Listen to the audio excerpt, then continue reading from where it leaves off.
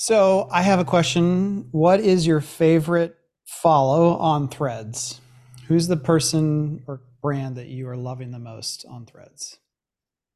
Oh, can I be honest? Yeah, I don't have one. you are correct. Yeah. Well, I think you're Jackie. Do you have anyone that comes to mind? I got really excited the first 2 days. I was like, ooh, this is going to be dangerous for me. About to be up for 3 hours for the next 3 months. Like, this will be fun. And the excitement really wore away for me. And I was like, wow, it doesn't seem any different than I just like it didn't offer me anything additional that I was looking for. So I probably haven't logged in 5 days and it's only 7 days Yeah. old. Do you Yeah, know I what think my it's biggest problem is with it? I'm seeing well, things I don't care about. So like mhm. Mm. I'm a big Orioles fan. I talked about it on the last podcast. I was so excited when the Orioles joined. I made like one thread about Orioles are here. I guess I'll stay. But then they started showing me all MLB and all different um MLB Mm. teams that I just didn't care about. And then they started showing me basketball, and I Well, here's don't the like thing. basketball. Almost everything that Meta has tried to do has not gone well over the last couple of years because of the stink of the brand and the personality and all Hmm. just the muck that's been connected to that company. So, Yeah. when they came out with video devices, you're like, I'm not giving Meta any more access. Like we're still kind of PTSD or reacting from the Candy Crush. Like to me, that app. And do you remember when every family member was asking you for like free live? I don't even know. I was just like, It's Yeah. addictive. this is the depression of what social media like. That's not the future I was promised. Was some long lost cousin asking me for an extra heart to go to the next level of some stupid video game. Yeah. Um, so I wonder if they were just thinking like, there's not going to be a lot of people here, and we're going to by default pull in all this other content. Um, Either that or my other thought is that they're trying to somehow go after like a TikTok for words and Mm, images, hmm. where they're like, because I get the sense that there is a heavy weighting of how the TikTok algorithm works with threads. But I agree with you. Like I could tell you, I'm not going to, but I could tell you like the people that I love to engage with on Twitter or love to follow because it's a unique personality with unique voice, or it's someone that there's no way I would ever get a chance to interact with in real life, but have access to through the platform. Hmm. There's lots of bad things about Twitter, and it's not a great UI at times, but Threads is not Twitter at all. And I Yeah. think that question, I don't think most people could answer that. And I think it's also been hilarious to watch people flail about of like Hmm. trying to figure out how do I become one of the cool kids here? Yeah. What's the content? What's the purpose? Um, I was actually going to jokingly put out there as a Yeah. thread, like, why haven't I gone viral yet? Like, I don't understand. Like, isn't this is one of the first ones? Like, isn't this how it works? Like, come on. it does seem like the doom scrolling effect is just like people crave this thing that they just keep hitting refresh Mhm. on and see Hmm. new stuff. And so maybe the dopamine drip of new things is part of what was exciting about it. But Yeah. I also heard someone, I can't remember because I listened to so many things where I heard this, but Meta has one of the best AI platforms there is, period, in a story. Hmm. That's how the content has been delivered and matched, and ads are matched to the right users. And they've got a great, but one of the challenges of their existing platforms that are highly used by um, well to do Westerners is that it's all photos and videos. Hmm. And so the ability for AI to know exactly the context, think about how difficult it would be for an AI system to understand a new meme that comes out. Mm. Just like if there isn't a lot of context or terms. So part of the theory is that one of the reasons Threads is a big push is that with large language models, um, and just where AI is right now, that Meta itself needs more text from its users to be able to analyze kind of what's going on and what they care about. And it has been fun to watch it happen, but I think one of the things about Twitter is that it provided a place for people to have a secret personality in a way, where like they could be a different version of themselves, somewhat unhinged, in short spurts of time. And while that brought in a lot of negativity, obviously, and maybe perhaps like the worst parts of ourselves, for me personally, like I'm hidden on Twitter. Everything is private on Twitter because it's like my place where I can like do my my secret obsessions over like Marvel and like and like follow the releases of like secrets of Spider-Man and like things like that where like no one has to judge me. I can do it on my own and I can follow all this stuff on my own. Whereas like Threads, you're a little bit more exposed. And so I think people were hopeful that maybe they could be this alternate version of themselves exposed to the people they're already interacting with on Instagram. But then it didn't kind of come into fruition that way. Instead, you were just kind of boxed in by the people you're already interacting with on Instagram. Yeah. Brands just aren't good at conversation generally, and in home building specifically, which is why, Twitter just became a place for people to complain or try to get customer service from their builder. And that's like, everyone's like, what do we use Threads for? I'm like, well, it's in theory about conversation. And most home building cultures, unfortunately, are like, no, the customer must stay over here and let us, it's not as inviting to the conversation as some industries are. I still stand by that the only brand that's ever done Twitter right is Wendy's. One of the few. One of the few. All right, let's get started. Welcome to Market Proof Marketing, the podcast from the industry leaders at Do You Convert, where we talk about the current and future state of marketing and online sales for builders and developers across the globe. We're not here to sell you, we're here to help you and to try and elevate the conversation. Is there a topic you'd like us to cover or a question you'd like us to answer? We'll do it. Simply send an email to show@doyouconvert.com. Welcome to episode 291. I'm Kevin Oakley, and with me today is Beth Russell and Jackie Lipinski. Hello. Hi. So, story time. Let's get it going. We've got a jam-packed show with so many great conversations. We already covered Threads. I'm not excited yet, but I'm glad that they're trying. And if anything, competition between the two platforms, I think, will help both platforms improve. But moving on to more fun things. Jackie, take us away with story time. Oh, yeah. Thanks, Kevin. So this will be my last podcast for a while. Oh, yes. Tell everyone why again, if you're not paying attention. If you're not paying attention, heavily pregnant. Having a kid at any moment. So going on maternity leave here shortly. That does not mean I will not creep in the shadows of the home building industry and stay connected. So that is a problem I have. I will still be kind of in it 2 a.m. now, but I will be watching and monitoring things.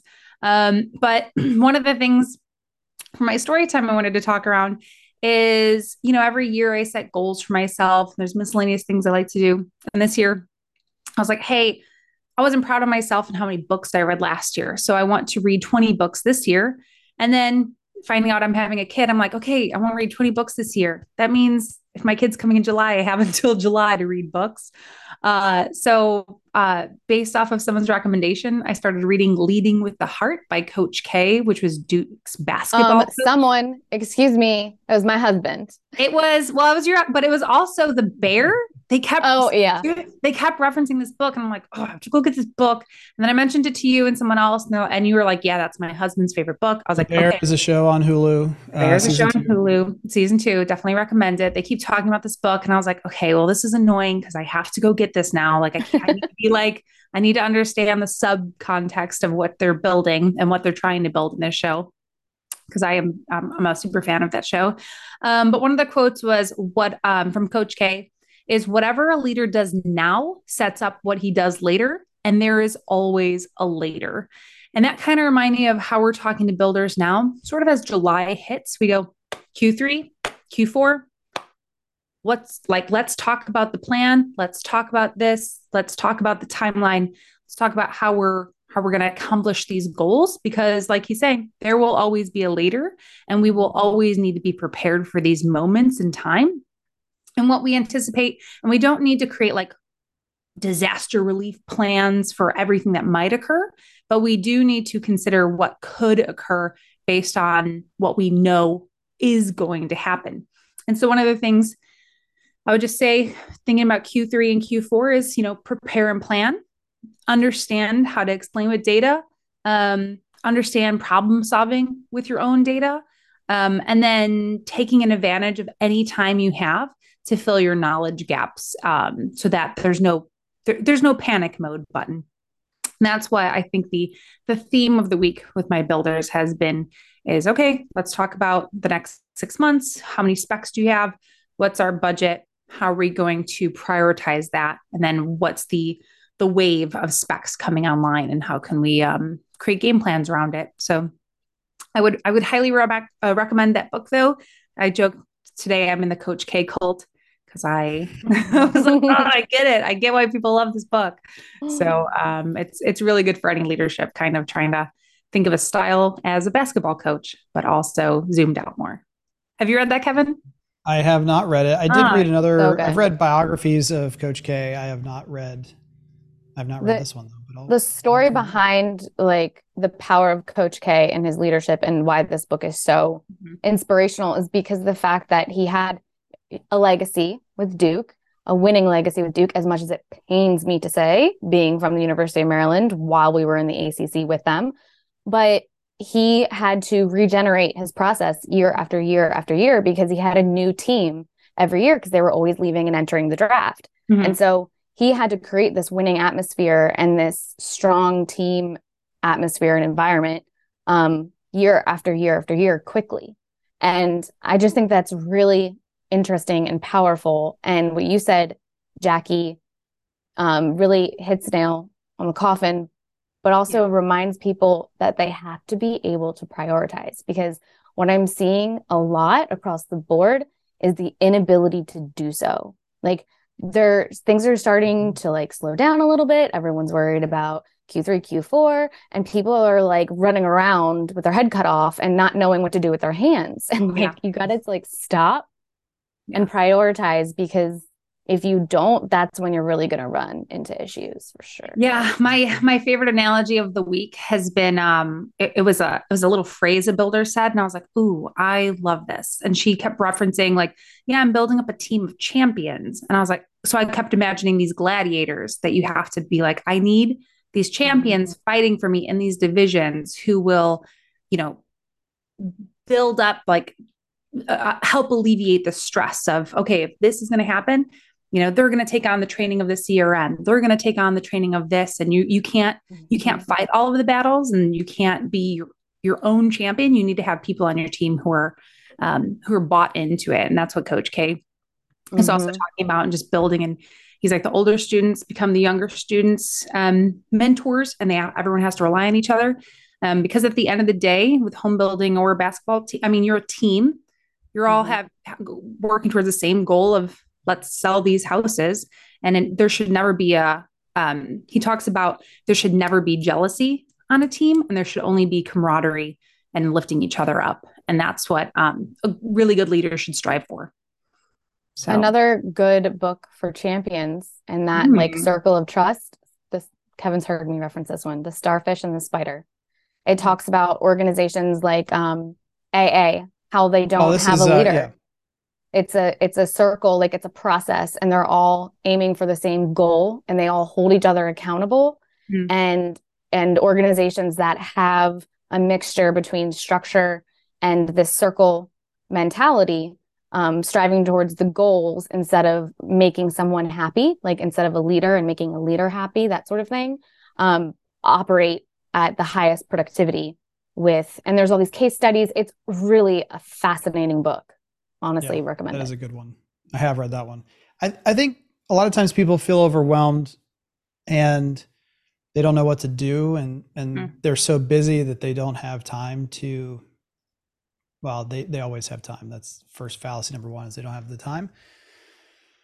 But I just, when in doubt, make a list. It gets things out of your brain. It puts it on paper or on a screen or wherever it needs to be. But you can't, so many people try to prioritize the wrong way too. And if you don't get everything out, you can't prioritize. And the other thing that I think people, it's such an easy out, and it's not even an out. It's one of the things that you need to do is let the person you report to or work for help you with that prioritization. Yeah.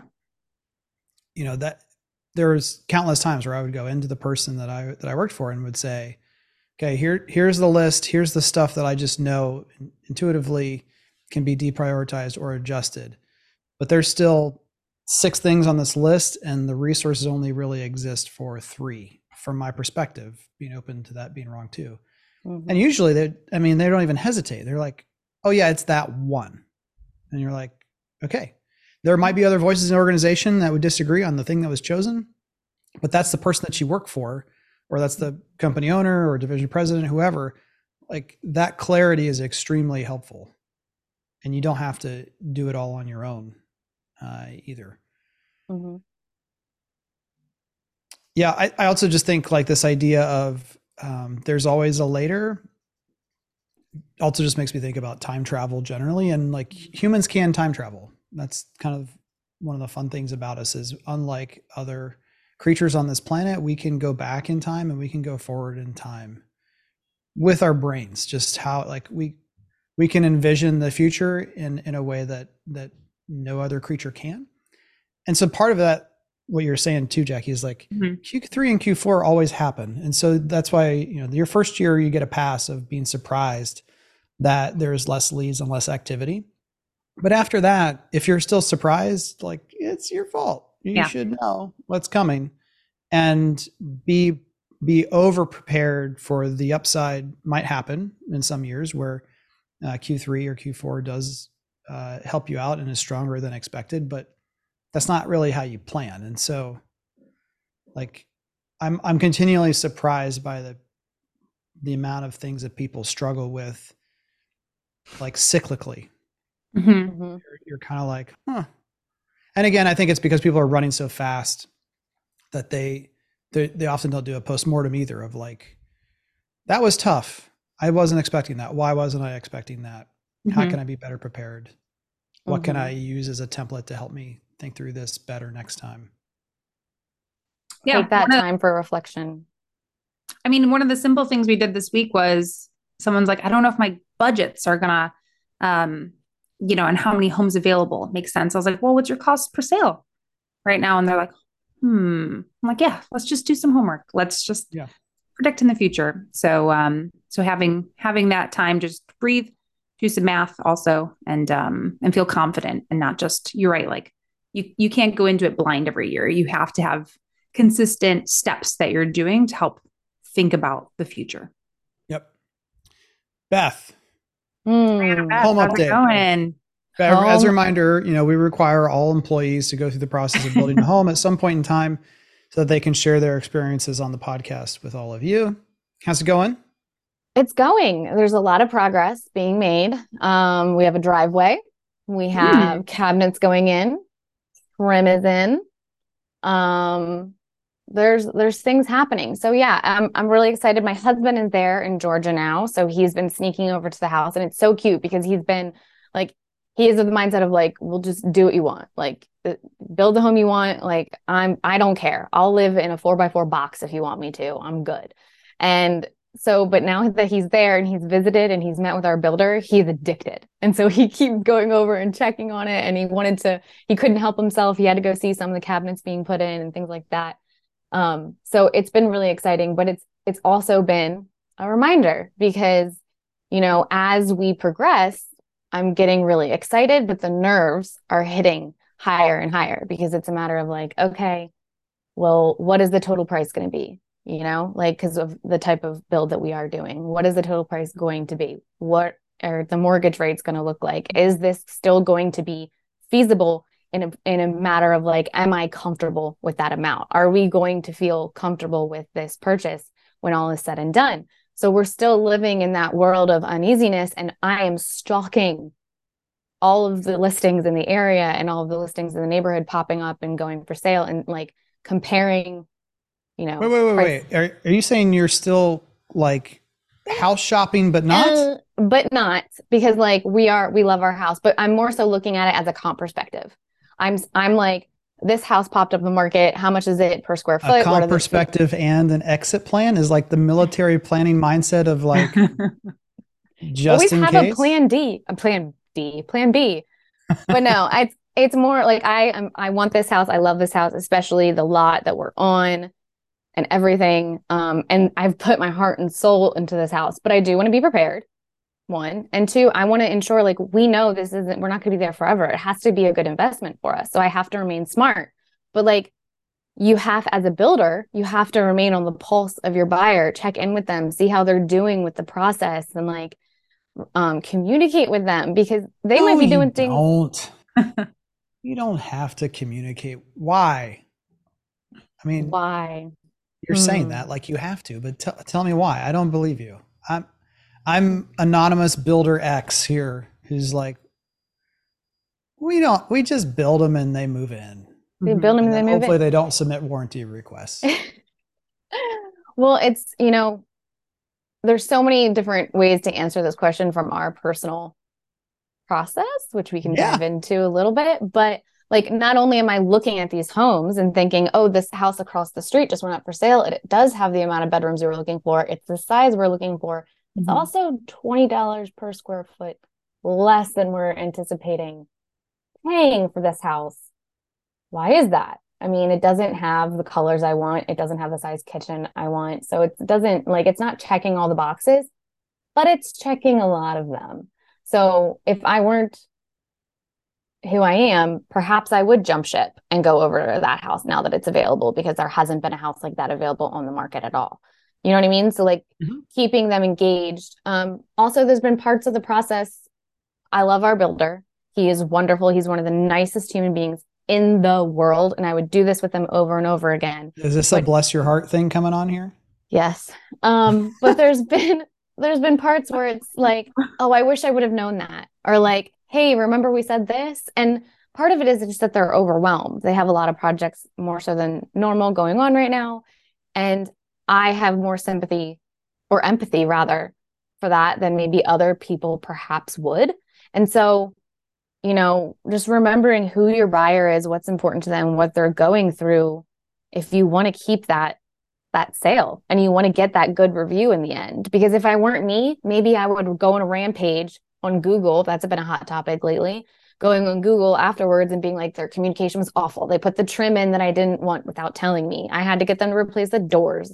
The driveway was too wide for my liking. Like I could sit there and complain, but because that stuff isn't that important to us and we understand, it's not, we can move on. Yeah, but you're not normal. No, I'm not. So you've been through this process a few times. You've worked for a home builder. And I think that's always, people buy the end result. They don't buy the process, even when they think they are. Like, we were those people. Melanie and I made an actual send pictures to Walmart or wherever scrapbook of our first house. The stickers and the special borders and all that like stuff. But then you're in it and you're like, ooh, but it's almost like, when I don't know if we want to go here, but like when you have a baby, when I was actually thinking when the baby first comes out, you're like, I mean, not when they give it to the mom, but like when it first comes out, you're like, that's a lot of blood and it's not, I just remember, I think I think this is on tape actually. I was just like, whoa, that was my first sound. And so like should you proactively say, hey, this is going to be a journey and an experience? Yes.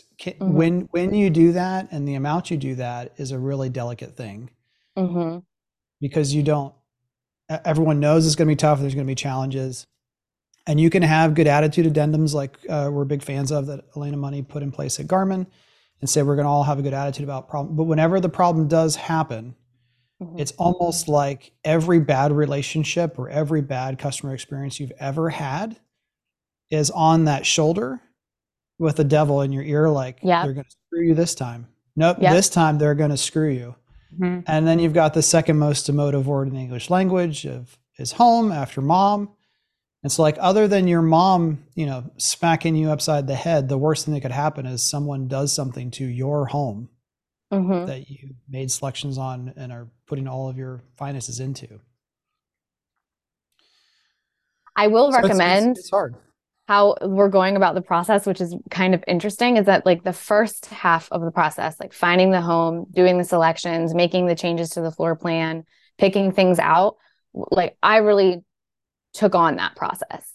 And now that my husband is there and he is able to communicate with the builder in person and he's there pointing out the things that maybe aren't quite right, because he wasn't part of the other part of the process as heavily, he's much nicer about it. he's like, hey, and he's approaching it a lot more gingerly and it's making the conversation a lot more positive. So I love that we've had that little bit of good cop, bad cop balance, because now I don't have to have that conversation. And if I would, it would probably not be as nice because my patience has weared a little bit thinner, but his is still like really up there. So that has been But yeah, that was the other thing. I was like, benefit. part of the fun is going to see it on a regular basis, Mm-hmm. and also your ability or the likelihood that you will be unhappy about things that when you go back to becoming a rational human being 2 years from now, you'll be like, why? Like right now we're looking at finishing our the unfinished part of our basement, and the opening from the part that's already finished, there's currently just a 4-foot door that opens up to the unfinished part of the basement. And the plan is to open it up to 18 foot wide opening, cased opening. And Melanie's like, she spent hours staring at it, looking at it, remeasuring. And she's like, I just don't think it's big enough, Kevin. I'm like, what are you talking? 18 that's really big. And I took her to all the other openings around our house. I'm like, how big do you think the opening is here from the kitchen to the living room? Oh, I'm like, it's shorter. And she's like, yeah, but it's just, I don't know. And so I promise when it's done, she'll be like, I don't know why I spent so much time, but like, you just feel this need to do that, like to make a good decision, to not mess up. Yeah. And in this process, there's a lot of that pressure is on us because of the type of build that it is. Like a lot of the ownership of the choices and making sure things are on time are on us. So it feels a little, I feel more pressure than I have in previous purchases for sure. And that's why I know some builders that we partner with have like concierge positions or liaison positions. And it's a psychological thing to me of since I was 4, like I was the annoying little kid who wouldn't apologize to their parents when they said, say sorry. Because with all my being, I was like, but you just told me to. So if I say it right now, it's not genuine. Like I can't say sorry if it's all a lie. If I say sorry right now, I clearly don't mean it. You just told me I'm in trouble. You gave me a spank or whatever. And now you want me to say sorry. I'm like, that doesn't seem correct. So there's a big part of me that just doesn't like this thought. But part of being like a good design studio employee or employee of the company is reinforcing decisions that have already been made. And that can feel disingenuous. And you could be like, oh, but I wouldn't do that with my kitchen. But they're doing it for their own reasons. And as long as they're not doing something that like 90% of the time is going to be a really bad idea. Like the number of times that people have mentioned something else to Melanie of like, well, have you considered X? I'm like, oh, you think you just helped her. You did not help her. No. I'm like that with Melanie. Like I should have had dialed down choices. Like it's like baby names, right? Yeah. So my issue, like not issue, but one of the things we ran into is that the trim that was put in wasn't the trim that I like. And I really wanted more of like the Craftsman style trim, just like clean, classic, looks a little bit more homemade, that type of thing. And it just ended up not being in the budget for the home. It's more expensive than the regular trim. So they put in the regular trim. So when I saw it, I was like, oh, because I had a different expectation in my head. And I'm like, okay, am I going to be able to stare at this trim for 3 years or more? And just think every day, oh, I wish it was the other trim. you know? I would say again, people come over to our house a lot. We love having people over, friends of the kids, everyone, and they always will make a comment, of course, because the home is new. Mm-hmm. And every time it happens, you're kind of like, oh yeah, it is nice. Yeah. But you don't walk around in your home constantly saying, like you do for a while, but eventually you're like, that trim just fades into the background, and the life that's happening in the home does become more important than, you know, I'm staring at it right now. There's 2 nail pops in the trim that like really annoyed me, and they need to get fixed. But it doesn't prevent. I mean, I don't know. Again, yeah, no, I mean, that's a good reminder. I remember coming to your house and you guys asking about the pendant size, the scale. Like you were worried about this, and I was like, it's beautiful. Like I was like, this is something I could only dream of. But it's that same concept of like when you see something every day, you start nitpicking, you're noticing, but forgetting at times, like, man, I think we need an actual just psychiatrist, psychologist, whoever the person is, to come on and just talk about the reinforcement of decisions, or like making people. It's not even I'm not talking about in the process of selling the home. I'm talking about once the home is sold, how to make people feel confident in decisions that have already been made. I'll be the guinea pig. We can have a live therapy session.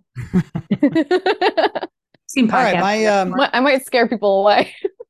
My story time is about realtors gone wild, maybe. So a builder reached out to me and said, hey, we have real estate agents who are taking it upon themselves to build entire websites that use our brand, use our logo, use our colors, use similar layouts, and are like overtly trying to make the potential customer think that they are the home building organization.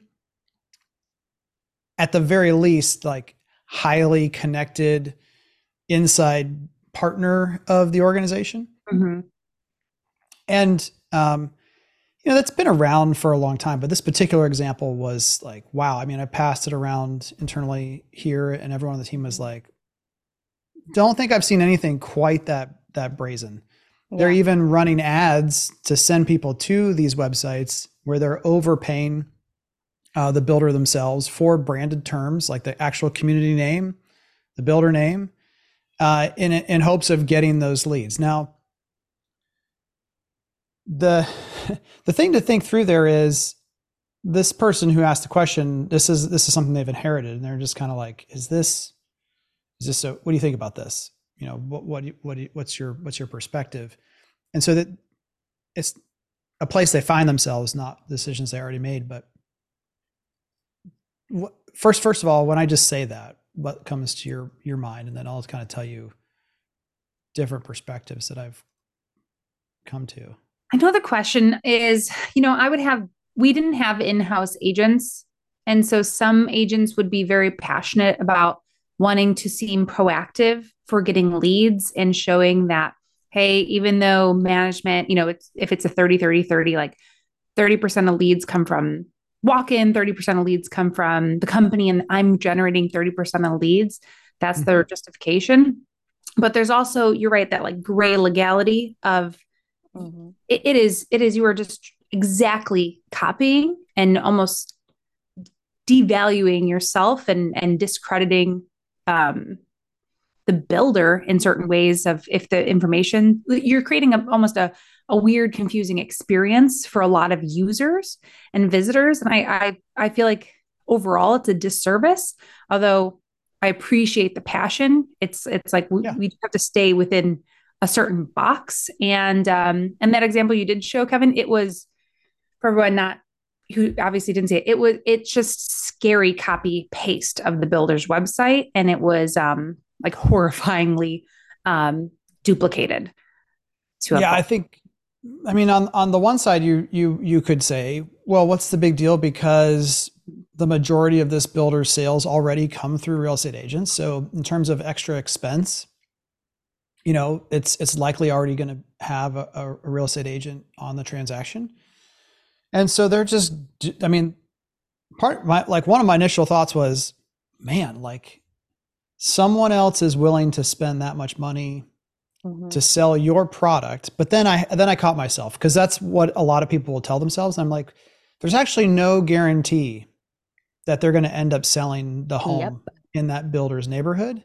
And in fact, a lot of the times when we work with organizations, because we also work in the CRM system with the builder and their online sales team, we can see things like what is the rate that leads brought in that are then handled by outside agents who represent, in air quotes, only the builder, end up buying an existing home with someone else in that office, or it's always higher than people are admitting to themselves when we first ask the question.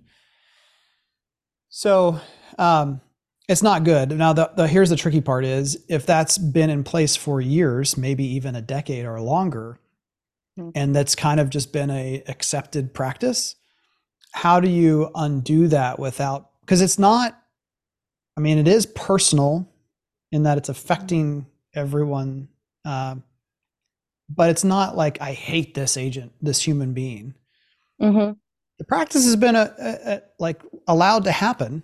And maybe this is the fifth person to do it. And now you're going to smack them and be like, hey, stop that. You can't do it. I'm going to sue you, or send an attorney letter. Like, there's zero desire, going to be clear in this example, of the builders not trying to not get agents involved. They're happy to pay agents for their involvement. They're just saying, like, from a brand safety perspective, this is not good. Any one of those sites could get hacked, and cannabis or pornography or whatever could be put on it. And that builder's reputation and likeness is now tarnished. Pricing is, I promise you, they're not keeping that website updated like every hour, every day, every week, even probably once a quarter, or just like when someone says, hey, the pricing's wrong. Product changes that might happen, availability changes that might happen.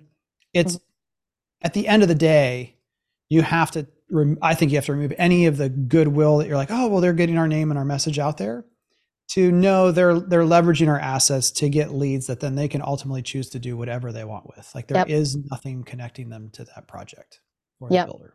I think it's that reminder of, like, they're doing it for themselves. They're not doing it for you. Like, and it's a harder, at that scale, it's harder to approach, especially something that's been accepted practice for so long. We had instances where, when I was at my old builder, where realtors would want to do open houses, or they'd want to do video tours of the model home, and they would leverage the brand and the product as if it was their own listing, as if it was them bringing it to their clients. And I had to start having conversations with those realtors and just be like, no, we have rules in place now.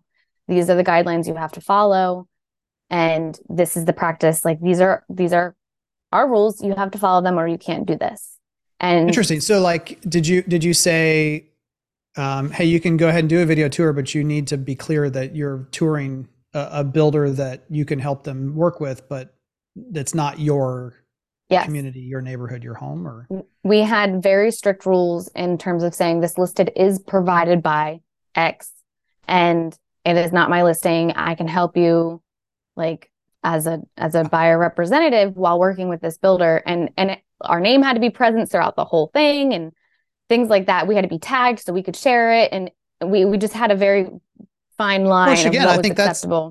You're encouraging, but also, like, here's the outline of working with us. Yeah. Well, even you saying, like, we want to be tagged so that we can share it, you're offering to amplify the message. So I think that's I interact with a lot of agents and brokers on Twitter, and there's this. I'm working on my manifesto to really speak to this, but there's this thing of, like, we want builders to build product because we need homes to sell for our customers. And also, everyone hates builders, more or less. Or when I say hate, I mean, and I understand it, and we may not get to more than 2 articles today. Sorry, folks, but okay. Standard. I told the group today, like, I feel it's been a while since I've been on a podcast. So I have a lot of different things that are been on my mind. And one is this, like, well, XYZ builder, or all the builders in my area just build crappy homes in areas no one wants to live in.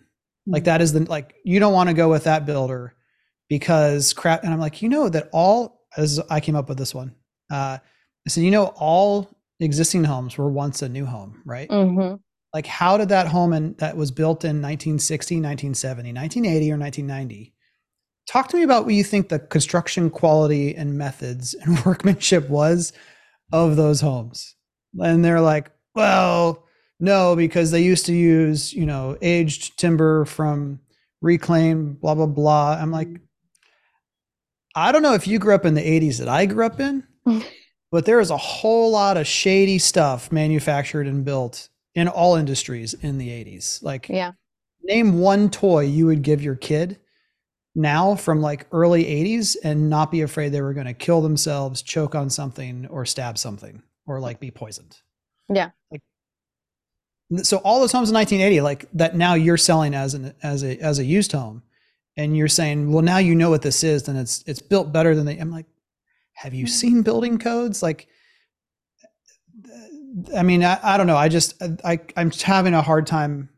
I need Sean Carpenter or someone else to come on and help us. Because I think obviously part of it is that realtors, I don't know how often, but it definitely happens where they're not compensated properly for the role that they play. Mm-hmm. We could go into reasons why or why not. It doesn't really matter. So I understand that. Like if you did work and weren't compensated what you felt like was fairly, I would have a little bit of an axe to grind. But this idea of if it's not the quality level of a custom builder, it's not worth my customer looking at, or I think it's partly because the realtor wants to be able to solve all the problems for their client. Mm-hmm. And in new construction, Beth, as you're going through right now, it wouldn't matter if you had an agent. Like the agent isn't going to fix that trim, but you still might complain to the agent. And if I'm an agent, I would be like, oh yeah, I feel like I'm supposed to take care of all of Beth's problems, and I can't when this other. Whereas in a used home setting, you're just like, well, we're right in the contract, like. Must give a credit to replace the trim. Like the problems are all more immediately solvable. And I wonder if some of that runs into why realtors and builders kind of hit heads so much. I've experienced a lot of realtors resistant to the process because of the time that they have to devote to the process. Like my poor realtor is listening to me all the time and I'm asking her questions all the time. So like, the involvement and how much you have to put in, it's not as quick as a turnover as it is in the resale world, that's for sure. Unless of course it's a move-in ready home. But then you also have the fear of the unknown. Every builder's process is different. It's not standardized like it is in the resale world. They don't feel like the masters of their craft when it comes to new construction. And so there's this fear of not looking like the expert and not being the expert to their client that they're used to being, that they're resistant to the process. I can't tell you how many realtor friends have reached out and wanted to learn more about new construction for me and the processes involved and what the contracts look like and the different clauses and all this stuff, because it's uneasy and it's so different from builder to builder to builder. Yep. Okay, so I just sent Sean a text message and I said, it's time for you to come back on and we'll dive through what he thinks is causing some of this. Because realtors are arguably more interested in new construction than ever before due to the lack of listings. And a lot of builders, depending on the price range and location, really need that partnership in order to be successful. So it'll be an interesting conversation. All right, on to the news. And first up from TechCrunch, there is a Thread app update, everyone. So Instagram Threads update brings iOS 17 support, among other small improvements.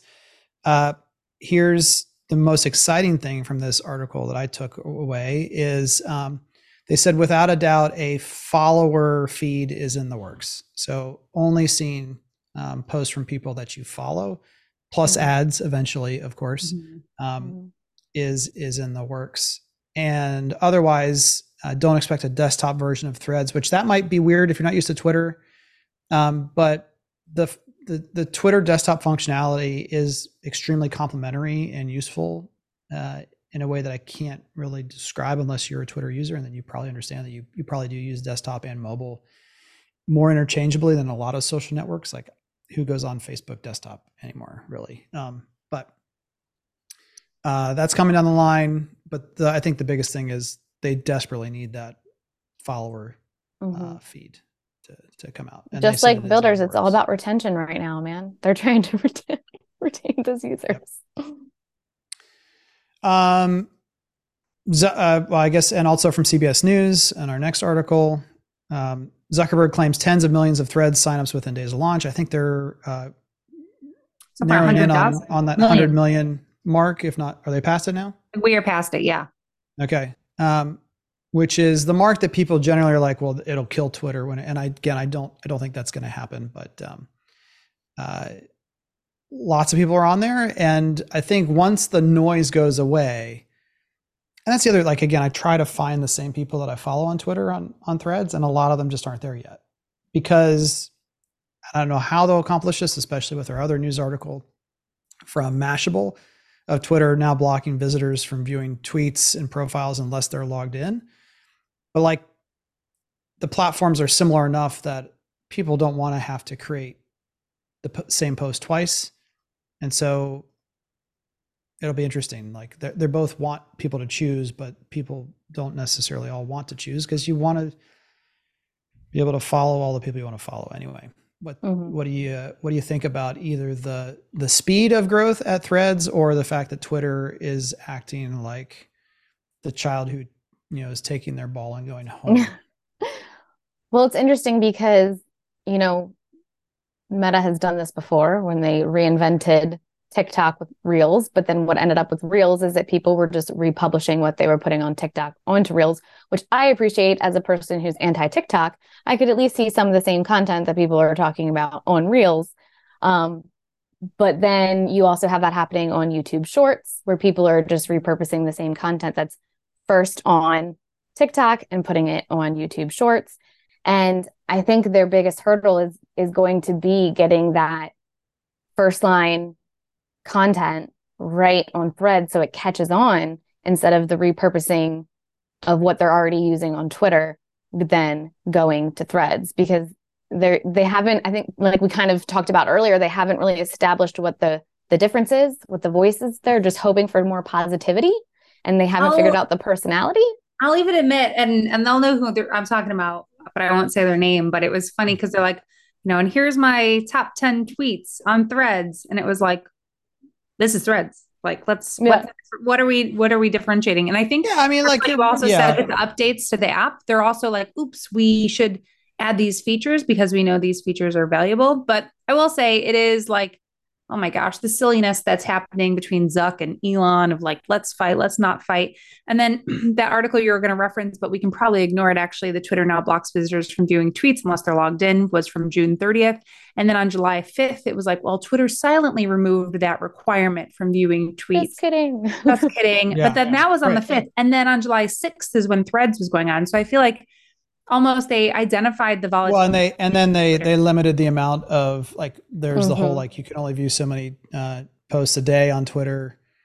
And I think that was probably in fear that Threads was somehow scraping, or another service is scraping data off to try to help Threads launch.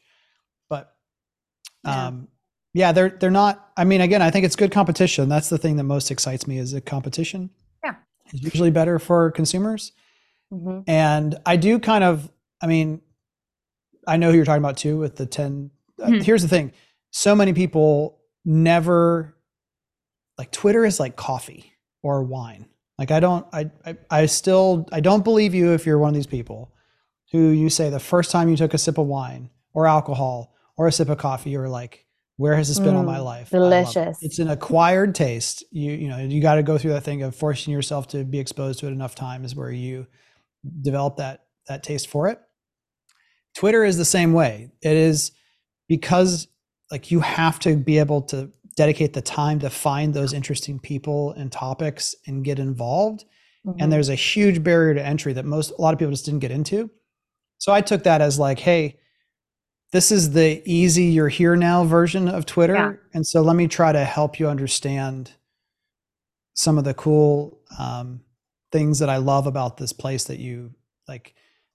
I don't know if you have anyone in your family who's just like, yeah, we got to get you out to so-and-so. And you're like, I mean, I like you, cousin Ernie, but I'm not gonna, I'm not coming to, I mean, I'd go anywhere because I love to travel, but I'm glad you like living in Tibet. I'm not going to travel all that way to come see it, like, but they're always just talking. Twitter people are kind of like, you got to try Twitter. And everyone's like, yeah, I'm not.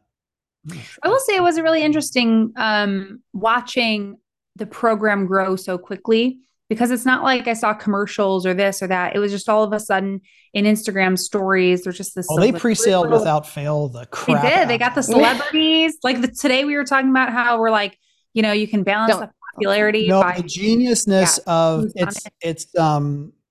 it's that secret, it's the cool kid, it's the FOMO, having to type in Threads to see the ticket emoji, to click the button, to get like, here's your rotating ticket that tells you when you can get in the park.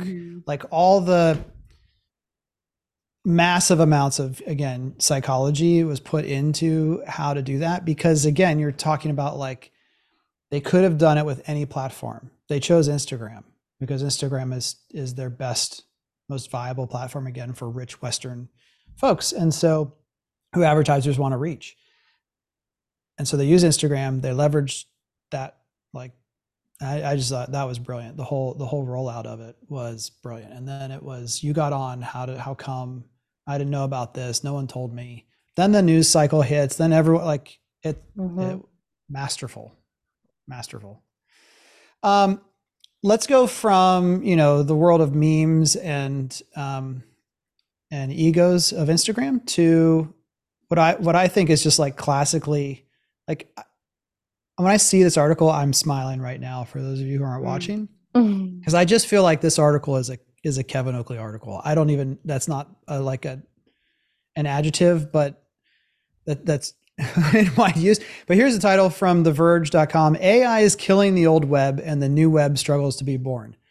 It's kind of a heady, like, it's like a Baz Luhrmann. Is that the director, Baz Luhrmann? Like his movies, like you have to be committed and pay attention or you're going to miss and be lost the whole time. But I just thought this article was so stimulating in its approach. And so here's just a couple quick examples. The basic idea is that generative AI models are changing the economy of the web, making it cheaper to generate lower quality content. And we're just beginning to see the effects of those changes. In recent months, the signs and potence have been accumulating with more speed. This is having an impact. And then here's just a little bit more from the article.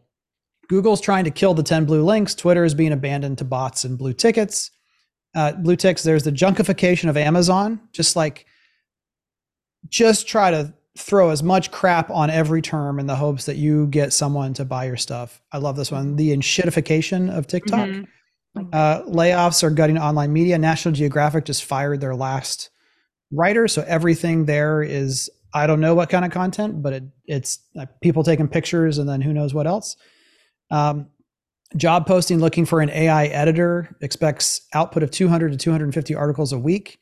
ChatGPT is using to generate whole spam sites. Etsy is flooded with AI generated junk. Like everyone is selling PDFs and vector files of text. Like the whole Etsy thing, that's a whole other conversation. Chatbots cite one another in misinformation. LinkedIn is using AI to stimulate tired users. Snapchat and Instagram hope bots will talk to you when your friends won't, to keep you engaged on the platform. Reddits are staging blackouts. Redditors, Stack Overflow mods are on strike. The Internet Archive is fighting off data scrapers, and AI is tearing Wikipedia apart. Deep breath. Yeah. But it's just, it's this a kind of like existential, we don't know what to do with this stuff yet. Like usually marketers ruin everything after it's cool for a while. And it's just like this particular tool of generative AI can push out the crap so fast that marketers have ruined everything when we were just getting started in a way. Yeah. It's interesting because we said right before we hopped on live on the podcast of like the internet was already an untrustworthy place. People were already doubting what they were reading, and now that's just magnified. Where now you have to look at everything and be like, is this real? Is this real? I don't know. Yeah. It's becoming, I definitely think it's becoming exhausting, and you have to and that I think was about the enshittification of TikTok too, article, which they can link to. But yeah, it's definitely, it was funny. I had a builder, it was maybe a month ago now. they were telling me, they're like, just nothing feels like it's new. Like, is there what's different? What's happening? And now I'm just like, you jinxed yourself. Because in the last month, I just feel like everything has kind of gone a little like more haywire. And it's even like Chat GPT. People are complaining because they feel like it's like overanalyzing things that then are AI generated, and it's becoming dumber. And it's becoming harder to sort through, use. And it's almost like we reached the peak too fast, and now it was way too sudden. And so now we do have to go back and scrape and analyze how things are there. And so that comes back to always the disappointment of the lack of human element that I think that people, they still need. And you can your BS detector kind of goes off too when you're reading those articles, or just, it feels like there's no human to it. It doesn't feel good.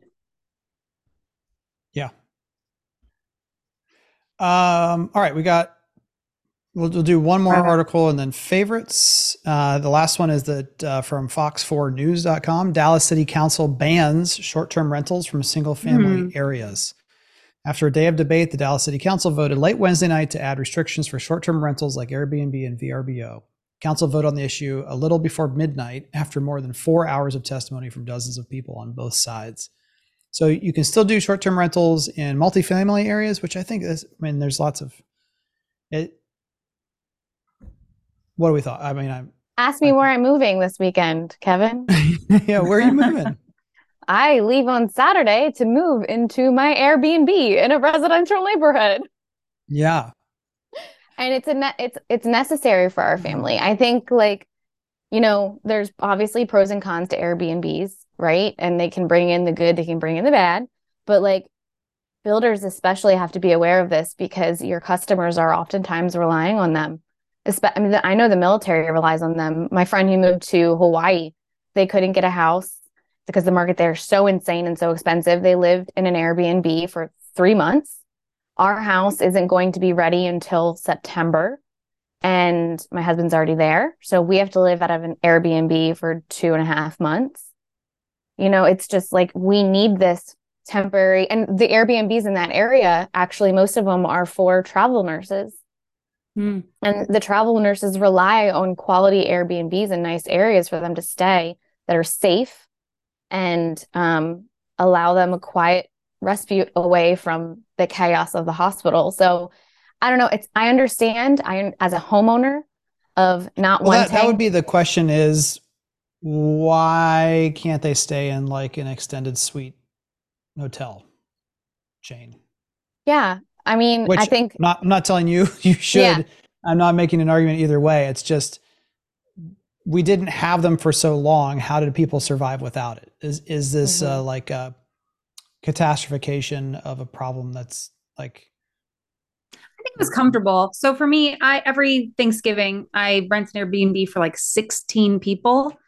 That is not fun to be the booker of. And that's also because you just want to have that home feel, that feeling of togetherness sometimes. And when you pool that money together, it financially makes sense for a single family home. So I don't know. I think I agree with you, Beth. It's there should be some I think elements of review, but I can also understand the homeowners.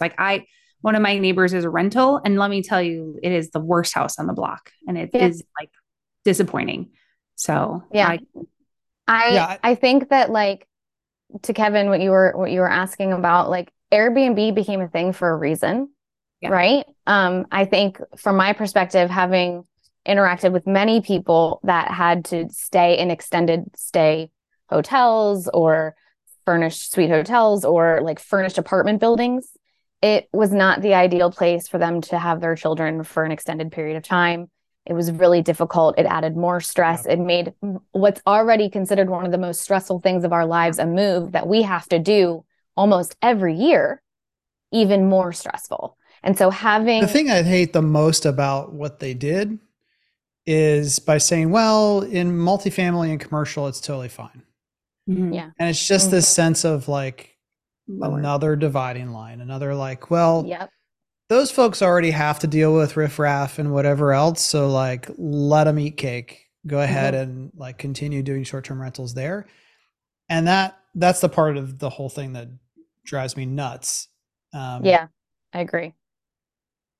Yeah. At the end of the day, the other argument I saw someone make was like, you don't need to give builders any reason to build less homes. So you could argue that this is bad, but what would be worse is that the incremental homes that are built for these investor folks who want them, to not have them at all would only exacerbate the issue.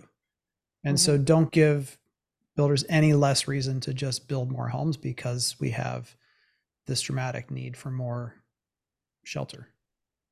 Oh, that was interesting. Although maybe somewhat flawed argument, but I think I see what their intent there is. All right. Moving on to favorites. I'm going to lead this one. First off is biking. Road biking or biking on a trail, I think is just perhaps still, even with the Tour de France going on, like the most underrated sport that you could do, or physical activity, just because you can cover so much ground so quickly. Even like my 8-year-old can go like almost 20 miles an hour on his bike with me and like do his thing. And he's just like, this is an adventure. And you're going over, you get good exercise. You can rest on the bike. You can make progress even when you're resting, and you get to see a lot of stuff. And so biking is a favorite. Bluey is definitely a favorite, which Always. Brand new episodes on Bluey on Disney Plus. If you haven't been using the VPN to watch them in Australia, where they've been out for a while, you can now see them on Disney Plus as well. Anyone with kids knows what I'm talking about there. And then the last one that's actually helpful is a podcast episode on Conversations with Tyler.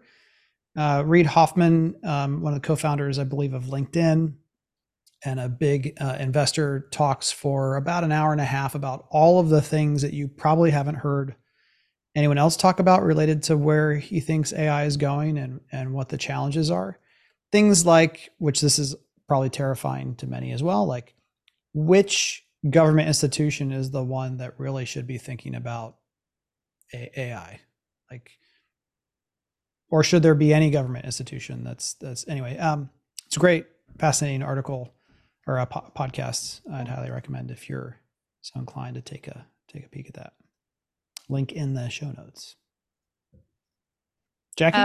Yeah, my favorite, I kind of already talked about it, but just have this big old whiteboard stares at me in the face, and at a goal of certain goals, still need to achieve some of them, but it's just nice to not forget them. And so that's how I think I was able to speed up my reading goal, hit some speech class goals this year early, and then still behind in some, but I know I have time. So it's just nice to have those constant reminders of things you want to accomplish, especially as like, first 2 months, things fizzle out.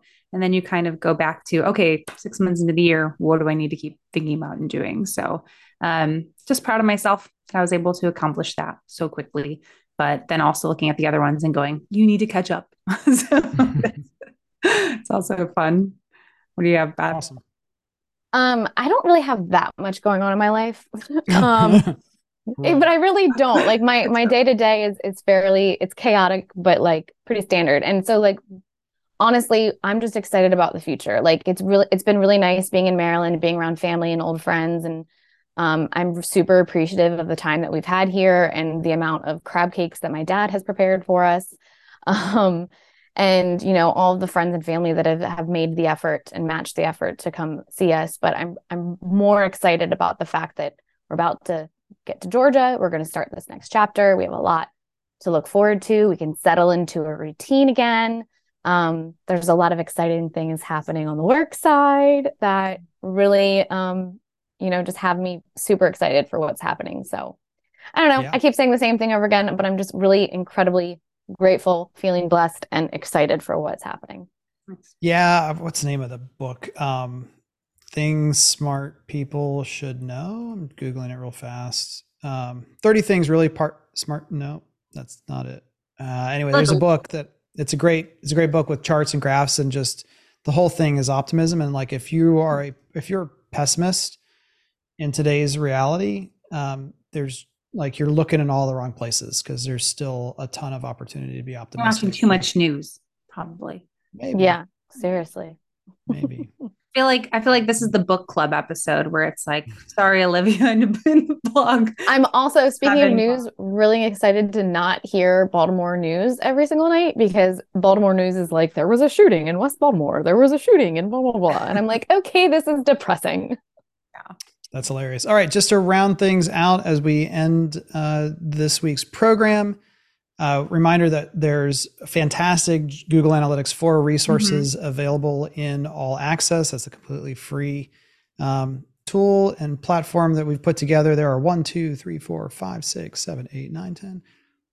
Probably should have counted before the show started. 14 videos around using GA4, how to get around, how to pull data out, how to analyze it, and more to come. And then the other thing that's in All Access, there's something else I was going to say about that. What was I going to say?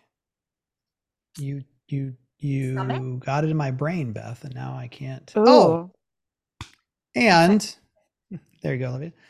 And the other great thing about All Access is the opportunity to interact with everyone else there. And so I asked a question last week for the marketers. Would you consider yourself to be an introvert, an extrovert, or an introvert who can fake energy at sales meetings? And so obviously we have to put all the introvert categories together, but so far it is 78% introverts and 21% extroverts, which I don't know. It doesn't surprise me. If anything, it surprises me that we got 21% extroverts at the moment. But yeah, so be sure to check out All Access. Continues to be more great stuff in there, and we'll keep adding to it every week. All right, everyone. We'll see you next time. Yeah. Bye-bye. Thanks for joining us on another episode of Market Proof Marketing. Can't wait for the next one? Or looking to connect with other new home marketers? Become a member of our private community, DYC All Access, which is 100% free and always will be. Get exclusive content not shared anywhere else, access to private events, and the ability to join a marketing impact group with other marketers like you around the country. Visit our link in the show notes or members.doyouconvert.com to join. All opinions expressed by me, Andrew Peak, Jackie Lipinski, and our castmates are solely our own opinions. Now get to work and make sure your company is market proof.